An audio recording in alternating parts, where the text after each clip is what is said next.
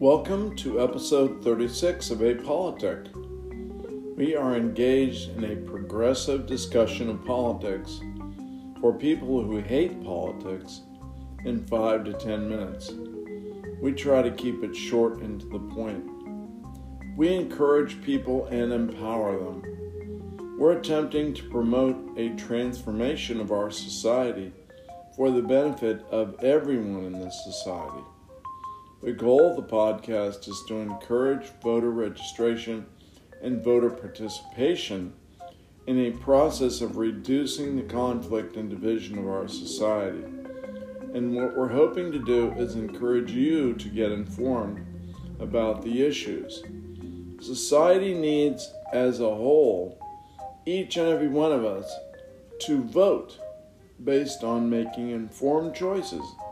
And that means really looking into the issues and not being fooled by all the misinformation available in the media. Some of it is accurate and true, and some of it is not. So we have to very carefully analyze the information that we use to form our opinions and our votes. Apolitic pledges to give you high-quality information that is not biased toward a political party. We're going to take a look at various topics through the lens of progressive principles as we are looking at issues, policies, and programs. We want to examine these topics using real stories and real people. Again, all in the relation to our progressive principles. We're going to join Steve in a discussion of the issue of environmental protection as we address progressive principle number 13, increases protection of nature and the environment as it relates to the movie Planet of the Humans and the criticisms of the movie. So thank you for joining us, and we're looking forward to our discussion. And by the way, this will be a 2-part episode, so we will skip the intro in the next episode and just get right into the discussion. Thanks for joining us.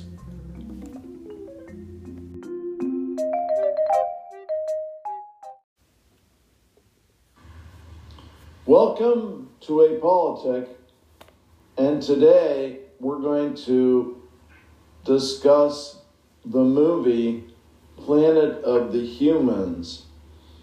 And one of the things that we're going to do with this Apolitic movie is we're going to talk about different movies.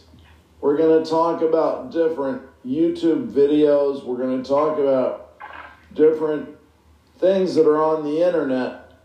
So we're going to give you a pretty good variety. We're going to talk about books. We're going to talk to authors as soon as we can convince one of them to come on, and hopefully that won't take too long. But the idea is we want to give you, the audience, a wide variety of sources of high-quality information. So we may be talking to journalists, scientists, authors, directors, eventually, of movies, but we're going to point you to different things that will make you a more informed and a more well-rounded person. And myself as a retired psychologist, and my friend Steve as a former legislative aide in the city of Columbus, we have some background in policy and thinking about ideas, and so you're not just wasting your time listening to a couple of people full of hot air, although we are occasionally full of hot air, right, Steve? Well, as some of people who know me personally, they wonder if hot air rises why I hadn't left the ground yet. So I've been there and done that. Yeah. So anyway, today, Planet of the Humans, and when I saw the movie, the thing that impressed me the most about Planet of the Humans was that the popular perception that all we have to do is go green. All we have to do is get off the grid. All we have to do is eliminate fossil fuels, and we'll be in good shape. And the movie shows us that that is not true, that it's very difficult. This whole business of becoming less carbon dependent is a very tricky situation, and there are a lot of opinions, but one thing is true, that it's not simple. So, Steve, what did you see when you saw the movie? Well, the thing that I think jumped out at me is that, it's easy to say, for example, let's transform the nature of generating our electricity from burning fossil fuels and then just taking it directly from the sun, let's say through, solar panels. And the end product is really clean and no moving parts, and it just looks really like, quote-unquote, the panacea to transform the mechanics of generating electricity. But a no-brainer, in other words. I'm sorry, what was that? A no-brainer. A no-brainer, yes. But what I think, at least what was kind of insightful in the documentary was what are the fundamental constituent parts that make a solar panel. And when you see how much of the fossil fuel materials that are needed to actually produce the end product, you kind of scratch your head and say, it's the destination, it's the journey, not the destination. And if indeed transforming the basic component to make electricity is still dependent heavily on fundamental elements of fossil fuels, then you really have to kind of think through the journey a little bit to determine whether or not the end product is really worth the production costs associated with producing a cleaner form of energy generation. Well, yes, but if the planet does warm more than 2 degrees centigrade above where it was supposed to be at, let's say, around, I think, 2012, when the Paris Accords were signed, that a 2 degree increase in the planet, 2 degrees centigrade, we have to make sure we're clear about that, sure, that the polar ice caps would be melting and the sea would rise. And so it's not as though we don't have to do something. We have apparently come close to getting halfway toward that 2 degrees centigrade rise. We're about 1 degree higher than we were, and so we can't play around with it. We do have to move forward. Well, a lot of it has to do with whether or not the die is already cast. In other words, yes, we've not entered into. We haven't crossed the line yet. No, that's but right. It's sort of like the ingredients to the cake are made, and the only difference is, do we pop it in the oven and does it fully bake? And we're still heading towards putting the doggone cake mix into the oven. And I think we all are hopeful that we still have that window of opportunity to kind of slow things down and give the planet an opportunity to, take a deep breath and clear its lungs, so to speak. But I don't know whether or not the congestion in the Earth's lungs, using that analogy, has gotten beyond a point whereby, you got to go through the illness before you can get to the other side. And I still think we're just pushing it right to the edge. Yes, we have been pushing it right to the edge, and we do need to act.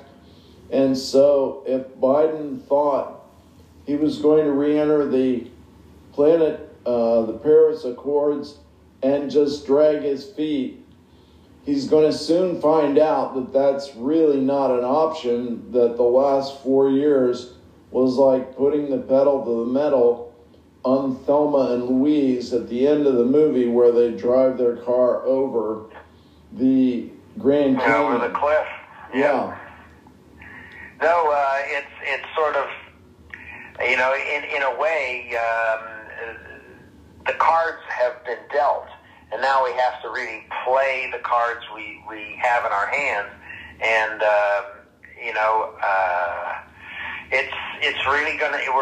it's really a delicate equation, and if this were 1950 rather than 2020, I think we might have been able to get our hands or our arms around this global challenge a lot more adequately. But now, things are just there. As they say, the die is cast. And yeah.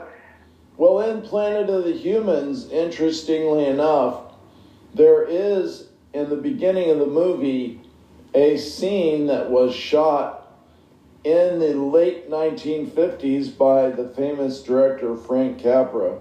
And he was starting to publicize the changing of the atmosphere and the changing of the earth.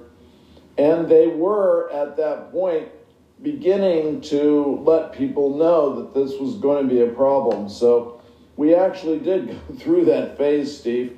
And I just want to tell the people before we end today's program that Planet of the Humans is not yet available for free. However, it is available for a very nominal rental charge through Amazon Prime, and also it's available on YouTube, again, for a rental fee. So we urge people to watch the movie. It's not totally, the definitive answer to what's going on, but it does propose some very concerning issues and problems which will need to be dealt with, and we'll put a lot of information on the show notes. So thanks again, Steve, for the discussion today. Well, it's always a pleasure to talk with you, Bill.